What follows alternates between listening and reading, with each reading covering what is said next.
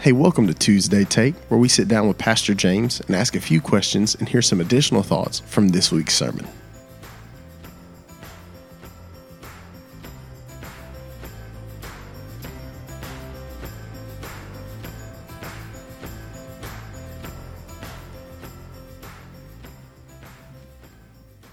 Good afternoon. Hello.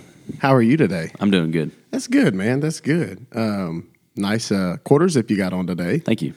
For those of you listening, James has a quarter zip that says LSU National Champions 2019. So Go Tigers. Go Tigers. Yeah. Good year. Good year. Well, we're going to jump into today. You know, Sunday, James, we had an overview of what we're about to walk through in the book of Matthew over the next little bit. And so just wanted to sit down and ask some questions that are kind of practical, more applicable for our lives. And so jumping into these, man, Jesus proclaimed the good news of the kingdom. I think that's something that we can see through his ministry. And I think in our lives, we're supposed to resemble Christ in everything we do. We're supposed to live that out as well. But I think one of the big things that we do as believers is we don't share our faith well all the time, and we push people to, well, if you can come hear my preacher on Sunday, whenever realistically we have the call on our lives as well to share the gospel. So where does that rub come in? Why don't we do that as well like Jesus did? Well, I'll say this up front, and this doesn't apply to everybody, but I think some people don't talk about the kingdom because it's hard to talk about the kingdom if you're not a part of the kingdom, you know? So I think that's one up front is it's really hard to talk about something you don't know. And so for some people, the reason why they don't talk about the kingdom is it could be they may not be a part of the kingdom. And so therefore it's hard to, speak about what you don't know. But I think also sometimes we see this, and this is Jesus, and you see the disciples, it says he came preaching or proclaiming. And so most of the time when we hear that, we typically associate that with maybe say what I do on Sunday. And so I think most people are like, I don't know if I'm really, that's James's deal. He's called to that. And so I don't necessarily have to do that. But even just to see, like, we're about to move in the Sermon on the Mount or parables, or sometimes these conversations that take place are actually between just his disciples. It's more of like a small group. It's more of one-on-one. It's more, and so it's more conversational. Some is very formal teaching. I mean, it says he did go to the synagogue and teach, and on the Sermon on the Mount, he'll teach on the hillside to people, but also it's this relational thing. And so I think for a lot of us is to understand, yes, I think there is a formal side to proclaiming the gospel and teaching the gospel, but also there's a very relational aspect to it. And for us to see that as we're called to spread the kingdom, to talk about the kingdom, and to realize and maybe it goes into being a disciple too, of seeing the kingdom a part of all of my life, and so bringing in talking about the kingdom, all the time. And so, like, even today, I was at Wassman today. We're doing this mentorship thing for kids at Wassman, and I was talking to some today, and it's like, hey, as we're talking about leadership, you start to talk about the kingdom of God. And so it's just kind of this natural. It's like, hey, we want to bring the gospel and the kingdom and to talk about those things. Just we want it to be a natural thing, a part of our life, And so could be intimidating because maybe we don't know everything. We may not be a part of the kingdom, or it could be sometimes we think of it as it has to be this very formal thing, and sometimes some people can get discouraged of, does that mean I need to go on the street corner and preach? Maybe, but it also means just talking to our kids about it before they go to bed. Maybe it means when we're at work, when we're eating lunch, because a lot of times what Jesus did is just as they were going, they would stop and, see this, and then he would start with a parable or, whatever it may be. So a lot of times it was like as they went, as things came up, say, hey, man, this is a great opportunity to point out the kingdom. You're talking about a movie to say, hey, man, there's some things about this thing that we can see that relates to the gospel, So. Yeah. Man, joining the kingdom is hard because it's completely opposite of things that we want. So knowing this, how do we fight that internal conflict of, I know that this is what I want, but I know that the kingdom that Jesus is talking about is completely different. So that fight, how do we fight that well? Yeah, so in the Scripture speaks of this often, this war between the spirit and the flesh, One of my mind ran to Galatians, because that's one of the things that he talks about in Galatians is there's this this war, keeping in step. He says he does this in this Galatians 5:16 says, "But I say, walk in the Spirit, and you will not gratify the desires of the flesh. The desires of the flesh are against the Spirit, and the desires of the Spirit are against the flesh, and they are opposed to each other to keep you from doing the things that you want to do. But if you're led by the Spirit, you're not under the law."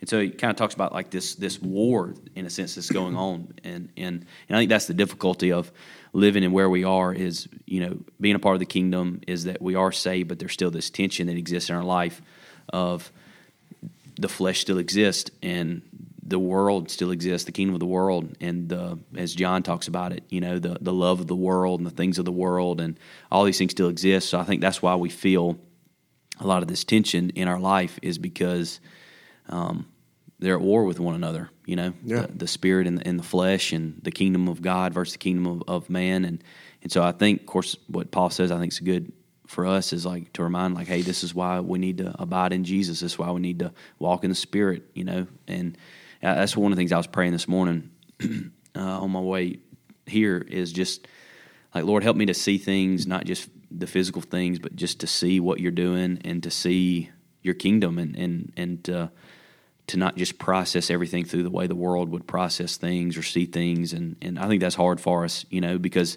if we're honest, the kingdom of heaven, the kingdom of God, when we think about it, is unseen, I mean, we do see it tangibly, but it's kind of hard to, it's kind of like a concept that seems kind of just far out there, and so for us to think about that is, even Paul will say it, the invisible, that which is not seen is eternal, but it's like, well, it's kind of hard for me to grasp that because it was unseen, and so I think that's why for a lot of us we revert back to the world, the things of the world, is because it's like, okay, this is a little more tangible, and versus the kingdom of God. But I do. There is this tension, I think, that we see existing in all of us, this war that goes on within us, and why we need to constantly be filled with the Spirit, walk in the Spirit, and submit ourselves. I think that's what, in a sense, walking with the Spirit is submit. Say, Holy Spirit, lead me today, and help me, even as we're about to get into the Sermon on the Mount, I want to live the way I'm supposed to, and that's hard because it conflicts. Like I was listening to this, not that we're going to get super controversial this morning. We might, I don't know, but like Andy Stanley, and I know there's different views on Andy Stanley, but he's doing a series right now that's about politics, and one of the things that he's really pressing against is it doesn't matter whether you're independent, Democrat, or you're conservative. It doesn't matter where you land.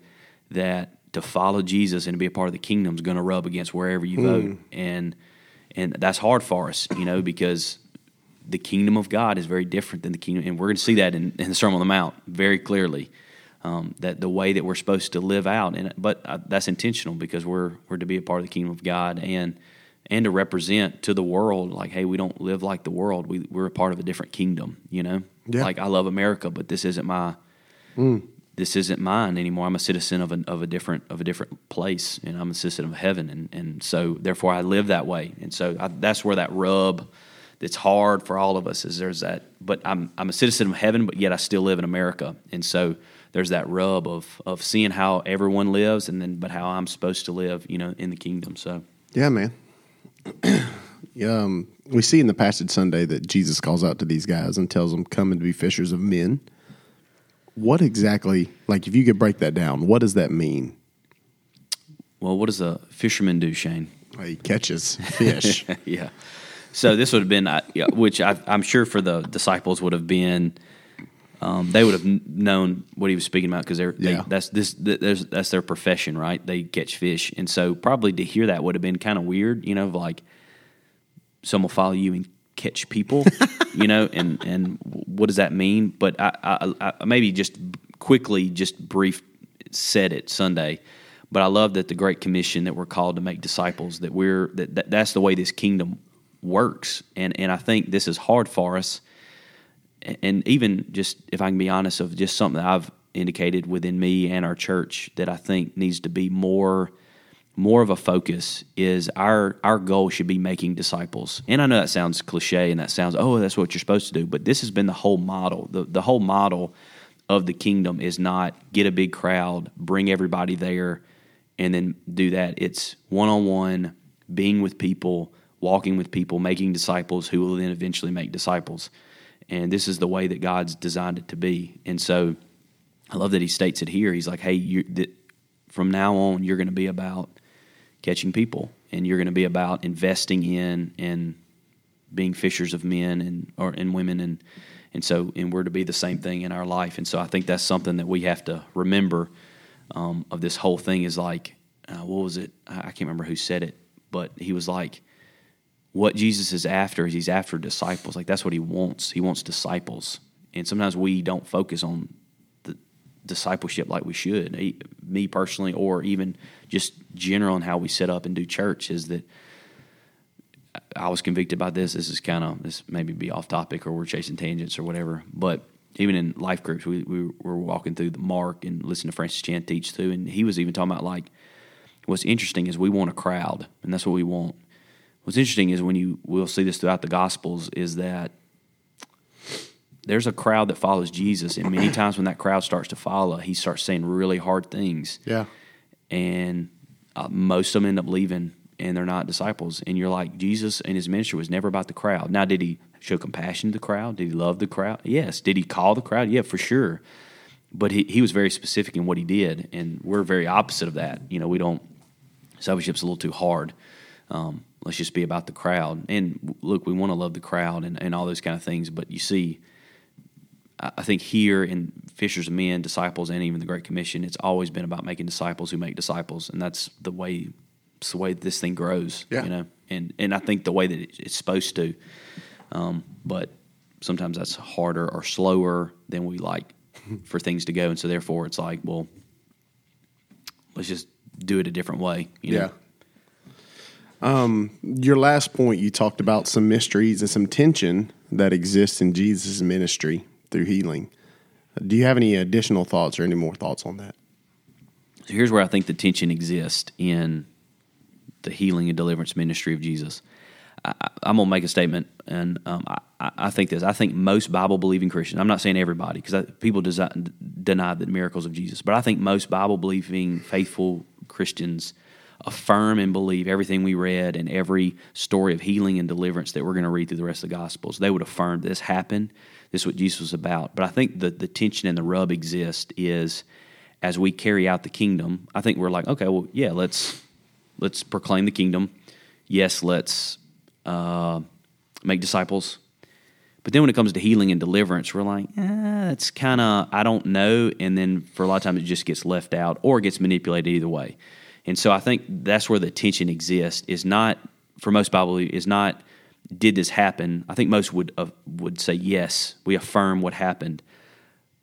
But I think where the tension lies is this now something we are to carry on in the way we do ministry?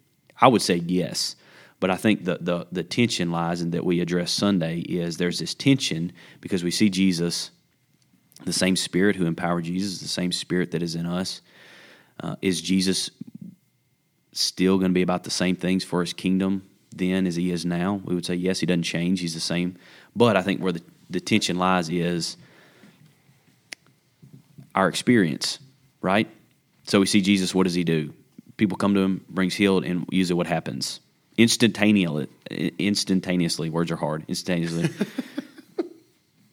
He touches them, or like as we look at the lady who had the blood disorder, just touches the hem of his garment, just reaches for his cloak, and she's instantly healed. And so we hear these stories, and then we think about our life, and sometimes we don't have those same experiences. And I heard a guy teaching on this, which I thought was really good. And he says, we don't do good with tensions, we don't do good with these things. And so here's typically what we do is, one, we explain it away because it seems too messy. Well, what if we pray and seek for healing and the authority of Jesus to heal, and yet we don't see it happen? We experience disappointment. Well, maybe this isn't. We don't want to get people's hopes up, and so here's what we're going to do. We're just going to affirm what he did.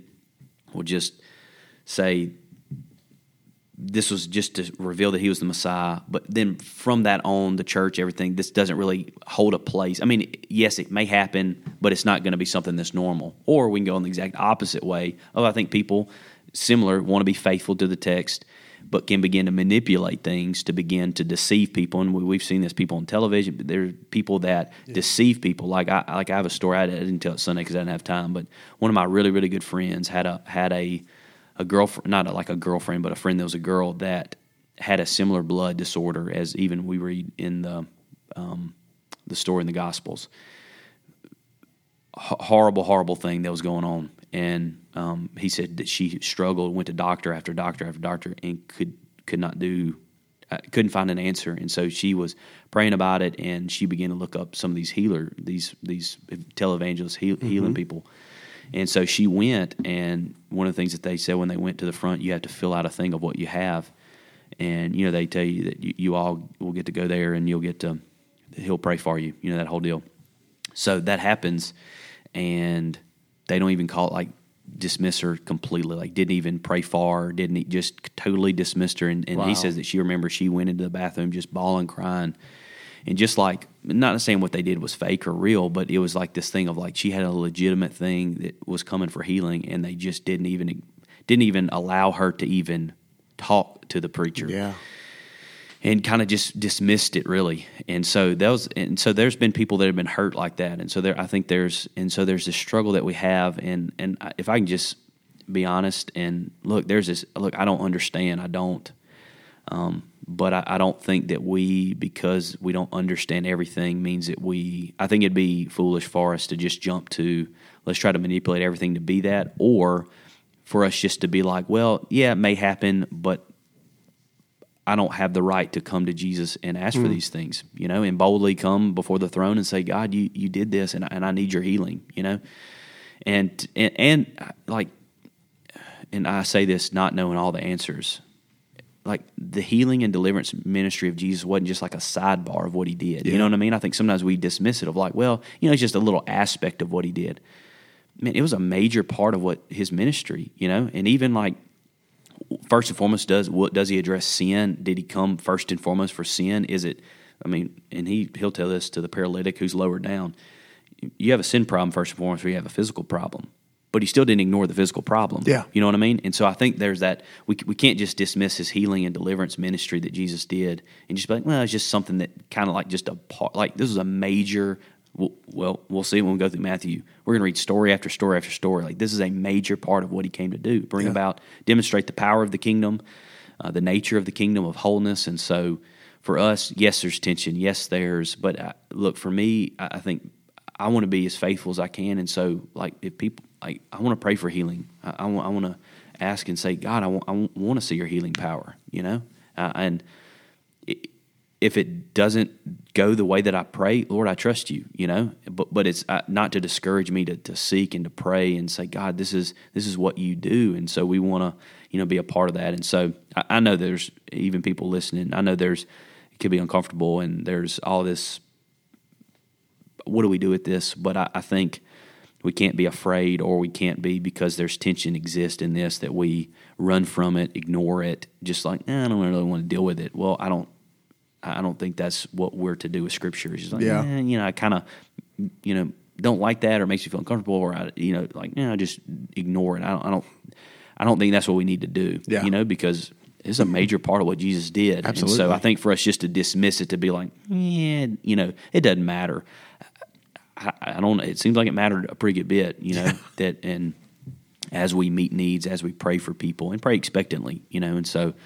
I don't know. It's a whole. It can open up a whole can, for people. And it's the same thing I said Sunday, and it's still. I don't know. I don't have the answers. And if you come to me for answers, there's mystery there. There's mystery and there's tension. But at the church, we don't want to be the type of church that runs from tension or runs from mystery. But we want to embrace it and say this is something that we, we're going to pray through. We're going to seek, and we're just going to be led by the Holy Spirit and those kind of things. So yeah. Well, man, our last question: who you got in the big game Sunday?